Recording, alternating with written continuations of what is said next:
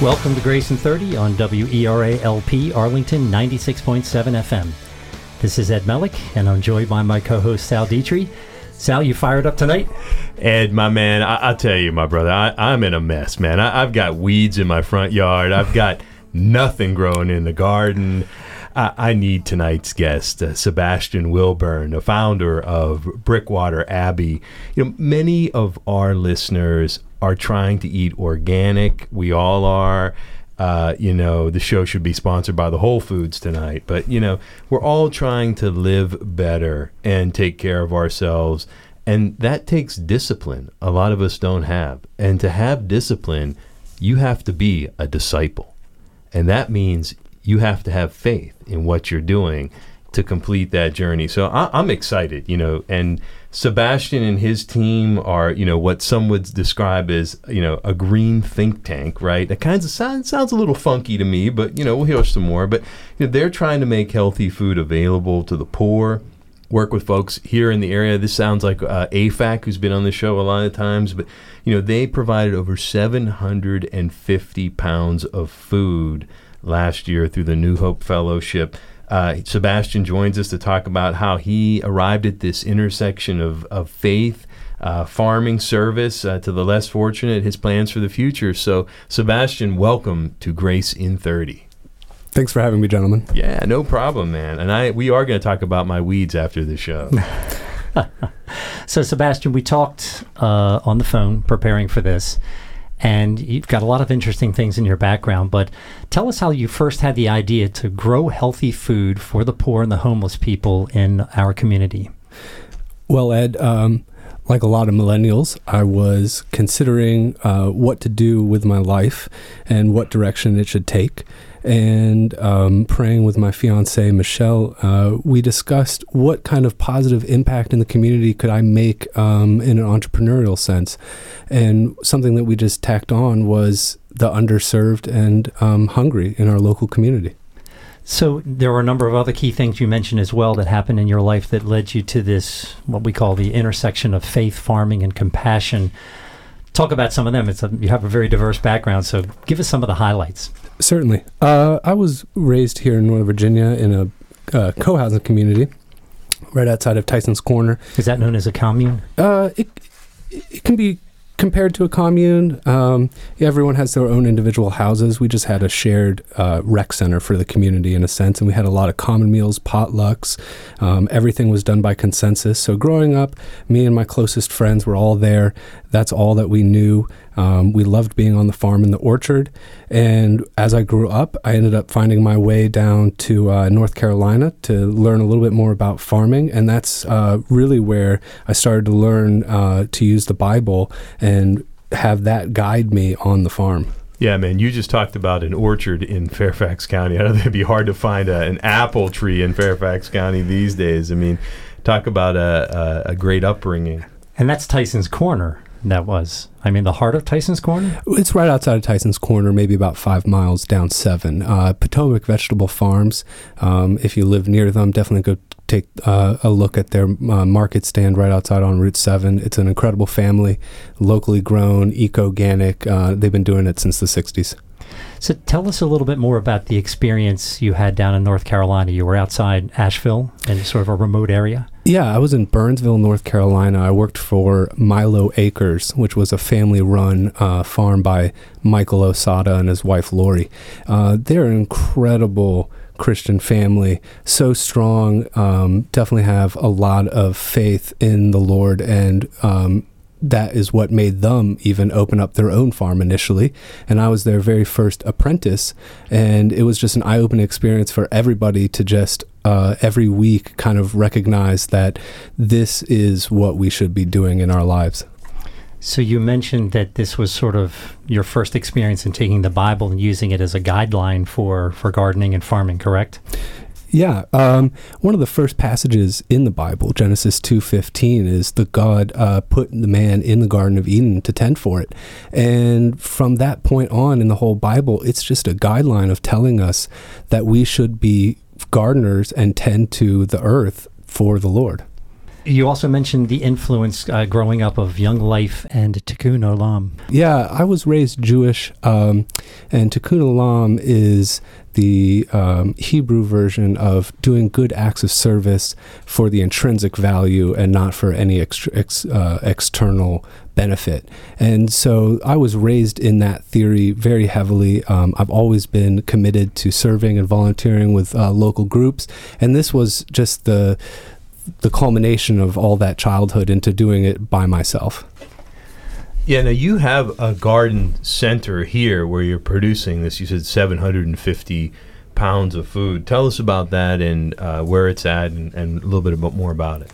Yeah, God's Garden is at Centerville Presbyterian in Centerville, and it's just a little quarter-acre lot that they gave to me to open up this garden. And Williams Transco pipeline, they run from Corpus Christi up to New York. They actually own the land, and they approved the plan, and they thought this sounded like a really great community involvement project for them.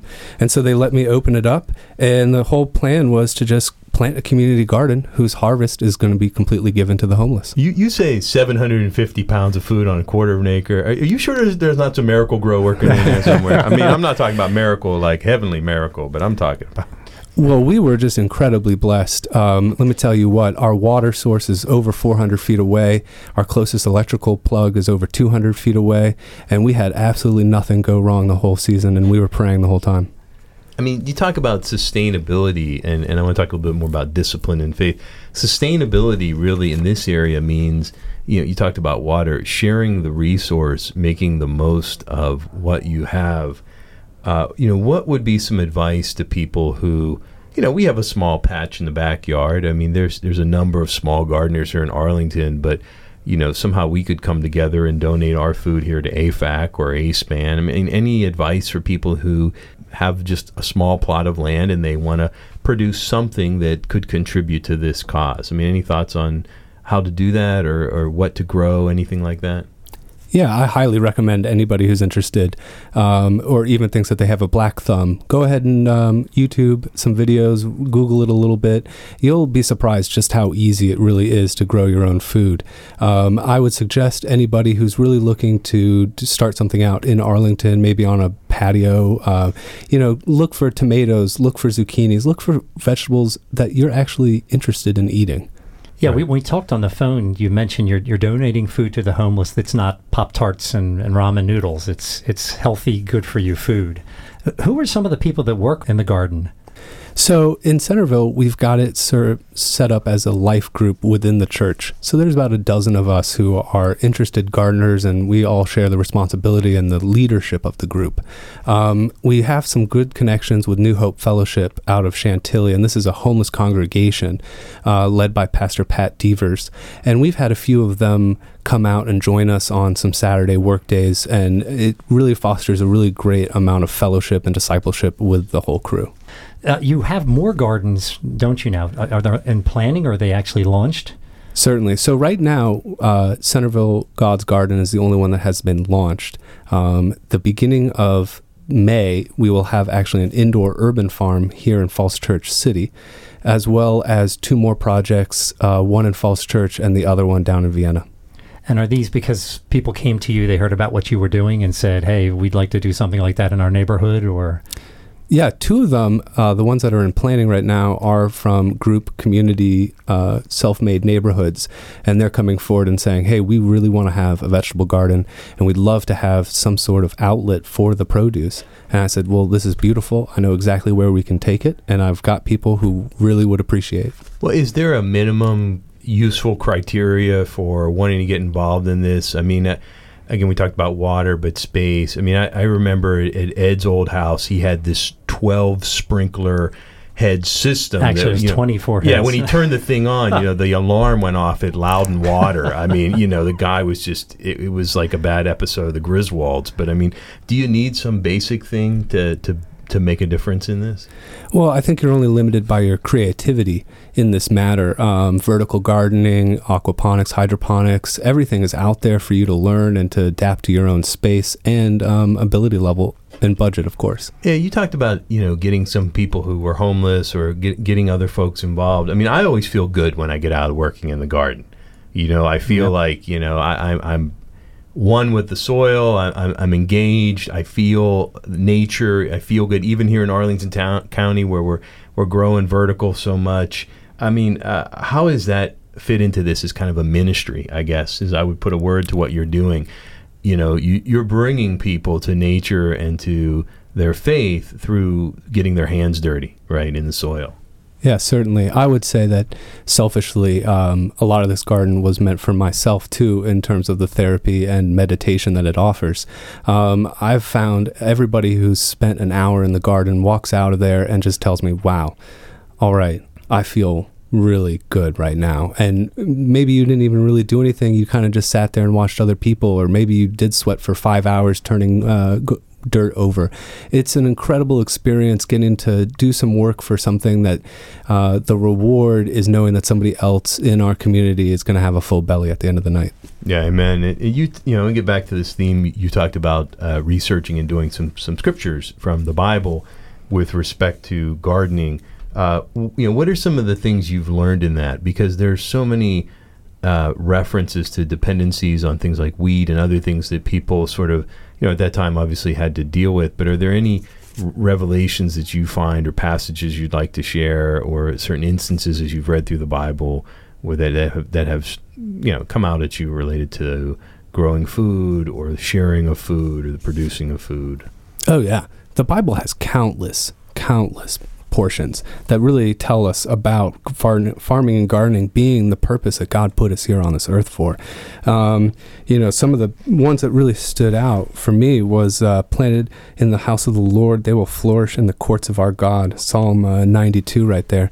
It's just an incredible feeling when you can read the Bible and you know that, hey, I'm actually following what it's telling me to do. So do you have plans, I have to ask, about scaling this? Because it sounds like a great concept. Many people would be interested in it. Is this something that you're starting to kick around with you and your coworkers? Yeah, I think for sustainability and actual efficiency, we're looking at staying around in this area. One of the heartbreaking numbers is that in Fairfax County, one of the richest counties in the nation, we are second to D.C. for homelessness. And I think that focusing locally, making sure it's sustainable for that is much more important for me to really erase it here and then look further. Yeah, but Ed, you bring up a good point, because really this is an idea that could be franchised. I mean, look, where I grew up, in the Rust Belt, there are a lot of people, we had a big garden growing up Italian, we ate from it. A lot of our great foods came from the garden, but you didn't see that a lot. And you think, what if people could just turn a small plot in their backyard? What could that do for their income if they had a little bit of knowledge, some seeds, something to kind of help them? And could you start, fostering this, or at least connecting with others in other areas to kind of build this out? That's an interesting idea. You used the term modern Adam when we talked. What did you mean by that? Oh, man, modern Adam. Well, when I first started this whole journey, I actually ended up starting, as I was building the first garden, I started with the first page of the Bible. And I really let that kind of guide me as I was reading and building. And one of the things I really noticed was that in today's world, we're kind of really deviating from what God's plan was for this earth and for us. And so trying to focus it back down and trying to look at what is something that you could put on paper and somebody could relate to and say, that's who I'd like to be. And I think being like Adam, being the first man, having the ability to be without sin and do good, it's what we all dream for. I know many times I looked in the scriptures and saw things related to gardening and farming, and one of the principles that stood out was giving the land rest every 7 years. And this is something we don't do now. Were there certain things, like one or two things that really stood out to you, really practical, super practical things that you believed helped the garden to grow better than you might have anticipated it to grow? Yeah, certainly. As I said, we were on top of a pipeline, and so that presented a unique challenge that we could not actually penetrate the earth. And you think, well, how can you even farm then? So we built raised beds, and we made this thing called the lasagna compost. It's just layers and layers and layers of different compostable materials, kind of making a lasagna at the end of the day. And you plant into that, and that puts all of those beneficial microbes, fertilizer, nutrients, everything's right there for the plant. You make it as easy as possible for the earth to just give forth all that it has. And then you'll just sit back, you'll relax, you'll watch this grow, and you'll just be in awe of the Lord. So you're taking some like recycled materials and throwing it in that compost pile, or? Yeah, actually, Starbucks was a huge help for this. They will donate used coffee grounds if you go and ask them. Give them a bucket, be very polite, but they will hand out stuff, and you'll be surprised who in this community really love the thought of fresh local produce and who's willing to support it. You'd be surprised. Well, yeah, what is Brickwater Abbey? I think of that. I think about monks. I think about beer. I think about a lot of things. And maybe it's happy hour at 6. It's after 6 o'clock. But tell us, what is Brickwater Abbey and what you're doing there? Well, Brickwater Abbey, the name itself comes from the Brian Jacques series of Redwall Abbey series. That was a huge book for me and my friend groups, and it was just so impactful. And so we do like the thought of abbey and monks, and we're looking back at this monastic lifestyle where the church was on the forefront of science, technology, agriculture, and we're trying to bring that back. And we're saying, hey, look, this book is still as relevant today as it was 2,000 years ago, or 4,000, 10,000 years ago for the Torah. I love that. Yeah, no, that's right. Back in that time, people came to these resources, their faith, the church, for all these answers. And today, maybe we've gotten away from that from our detriment. Green Think Tank, an experiment lab. I think about that as like some biochem thing, or what is a green think tank, and how are you trying to pull people into that? Because a think tank often produces some thought leadership. They engage others. They kind of pull together a coalition in some ways. What are you guys doing with the think tank and the experimental lab? Yeah, well, we definitely have a feeling of see something, do something, don't just say something. And so we're looking at taking just fearless leaps for progress. And part of that is being in an atmosphere where one can feel comfortable to come up and say, did we think about this? Have we tried this yet? Maybe we look at this. And currently I'm a student at George Mason University, and I'm doing a degree program for architectural environmental history. And so this is all together into one little package of I'm really studying civilization over time, and I'm trying to pinpoint where did we have something that went right, and when did we go and stop doing that, and could we get back to that? So you do some other things as well with Brickwater Abbey. I saw you had sort of a roaming artist, Maintown USA program. Tell us a little bit about some of those things. One of the things, second to feeding the homeless, is I want to make sure that artists are creative and free and able to go travel the United States and make this country great. And so Nick Kanoki is a great dear friend of mine, and we've sent him across the country to just document, videotape, interview, get all of the media possible, and then we can come back here, and now we're chunking through it, and we're looking through everything that he's done. It's incredible artwork. It's fantastic interviews with people who are just run-of-the-mill people from St. Louis, from Colorado, wherever he was. And the other part would be Maintown USA. That's kind of a daydream of ours. That's part of the think tank. Is we'd love to create a little 2/3 mock-up city for children to be able to come in and interact with different vocations, kind of like a dentist, car mechanic, something to kind of just revitalize that blue-collar industry. Yeah, it's interesting. I mean, when you talk about the artist roaming around, is this sort of intentional? Are you looking for something in particular, or is it just sort of just whoever you come across, sort of capture their story and then just bring all the things that are collected back and consider them, or is there more of a deliberate approach? We like to go for it organically, and when people's travels come across our page and someone says, hey, I'm trying to do this fantastic trip, I'm trying to raise awareness for this or that, we just kind of take a pause, we think about it, we pray about it, we go, okay, is this the direction that we want to take? Is this the kind of person that we want to support? And then we just go for it, and we just put all the faith that, hey, you know what? We thought about it, we prayed about it, and we're going to do it. Yeah, let's give a shout out to the folks at Centerville Presbyterian Church. This whole connection came about through my good friend Dr. Todd Martin. We don't call him Doc Martin, but And he connected us with Centerville. Give them a shout out. They kind of have helped you and been a big supporter. Tell us how you got involved with them and some of the encouraging things they've been doing with you. Well, Centerville Presbyterian, I can't say enough good things about them, the staff, the main pastor, Rob Bromhead. It's an incredible group over there, fully dedicated disciples to Christ. And they're really trying to bring it back and make it alive. One of the things about them is that they have such a long history of missions and outreach that it's humbling trying to do anything there, because you realize I'm not the first. And this isn't the best idea they've seen. They've seen much better than this. And so it kind of drives a lot of us there who go to be better Christians and to support each other in that mission.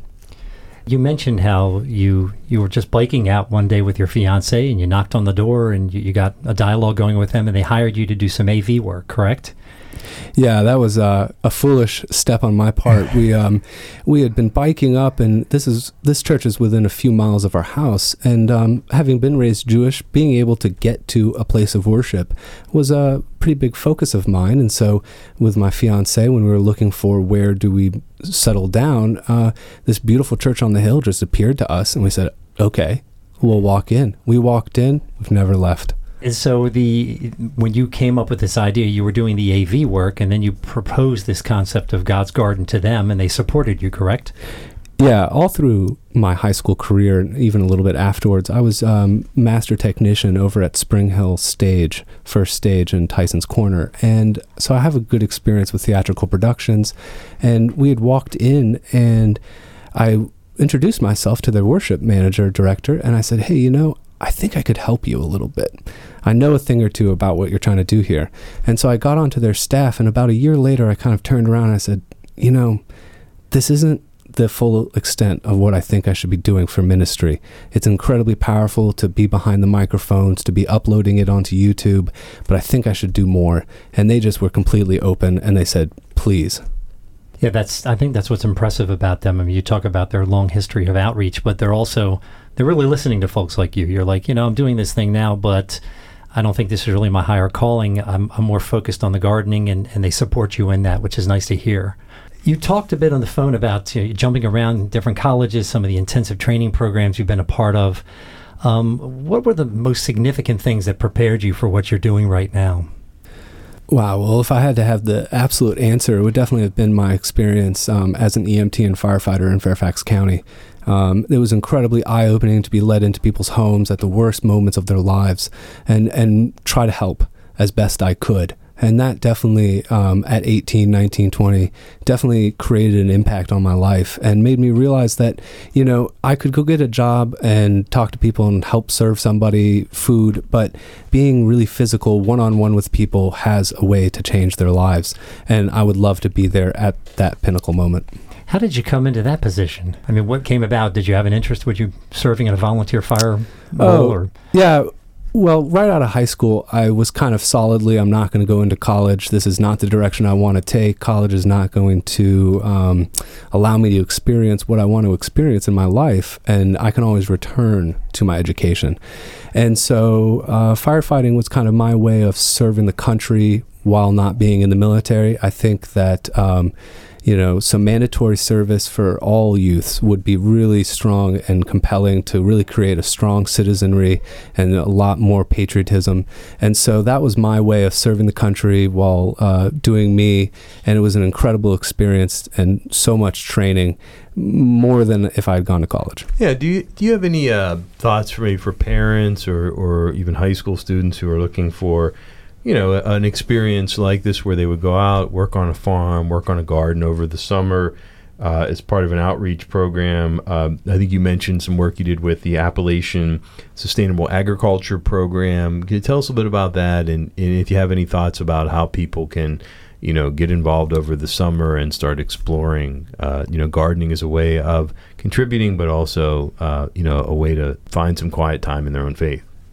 Well, Sal, I would say the first thing is you could just do it right outside your own house. You don't need to go find something and do something. Don't let that be what stops you. But if you're interested, two places I would recommend: ASAP, like you said, Sustainable Agricultural Program. incredible folks up and down the Appalachians, and they try to connect anybody who wants to intern, apprentice, learn of any variety of farming, from huge commercial scale down to just the at-home farmer. And the other one would be WOOF, the Worldwide Organic Farming Group. And that you can have a week vacation in New Zealand and work for an organic farmer. And I would recommend, if you're in high school, if you got a child in high school and they're looking at maybe college isn't for me, I would say, you know what, work with them on that level. Maybe talk to them and listen to them about that, and you could maybe convince them that there is other things that they can do. Don't just sit at home. Yeah, I mean, I love some of the things you've shared with us tonight about, really trying to take a very simple and practical approach to reducing poverty, hunger, help people find a mission. You've employed and worked with some homeless people. You've given them a sense of purpose.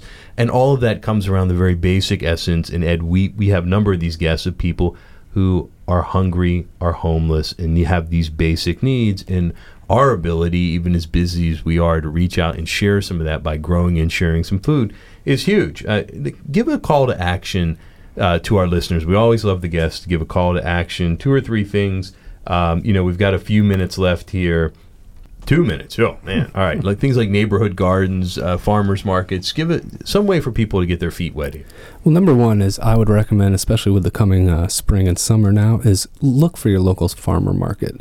These are going to be people, local farmers within a couple, not even 100 miles sometimes, who really are trying their best to bring you good, fresh, delicious, nutritious vegetables. The second thing I would offer is try to open up a neighborhood garden and then be creative about it. If you don't have the green space, maybe you do it inside of someone's house. If you don't have that, maybe you try it up on the roof. If you don't have that, maybe you try it on the patio. Just think about all the different ways that you could do it, and don't let what you think are obstacles be obstacles. Just pray about it. And then last is I would offer this a piece of advice. If you want to help and make any change, don't just cut a check to a charity. Yeah. Hey, look, you talked with us before the show that, you're going to be a happily married man this summer. You want to give a shout out to your fiance and thank her for all the encouragement over building this up? Oh, of course. Michelle, you're the love of my life. I couldn't have done any of this without your support, certainly. And I hope to make you proud. There you go. Wow. That's a good one, Ed. That's really well done. You mentioned one other thing when we talked was the importance and the impact of having common meals, sharing meals with people. A couple comments about that. Yeah, I think really making your neighborhood a real neighborhood again. Not just saying, oh, it's my HOA, I don't like them. It's, these are people who are just like you and me. They're going to work, they're stressed, they're tired, and we could all use a little bit more fellowship. Yeah, especially in this area where the hustle and bustle is huge and people move in and out with the military. And you don't really, even if you like your neighbor, you don't really get to spend time with them. And that's a great idea. Just a once a week or maybe once a month common meal with between 1 or 2 neighbors is a great way to share fellowship. And Ed's he brought this up because he's trying to get over to my house for a free meal. Sal is a master chef. Yeah. Look, we're going to wrap it up. Thanks so much, Sebastian. We got to talk about those weeds in my front yard, my friend. Listeners who want to find out more about Brickwater Abbey, check them out on their website, brickwaterabbey.com. We'll also be posting information on our Facebook and Twitter pages at Grace in 30. A replay of this show will be found at the graceinthirty.com website and WERA.FM websites 24 hours after airing tonight. The show will also re-air on WERA this Sunday at 8:30 a.m. Ed, talk us out of this one. Signing off from Grace in 30 on WERA LP Arlington 96.7 FM. Everybody have a great night and be sure to tune into Grace.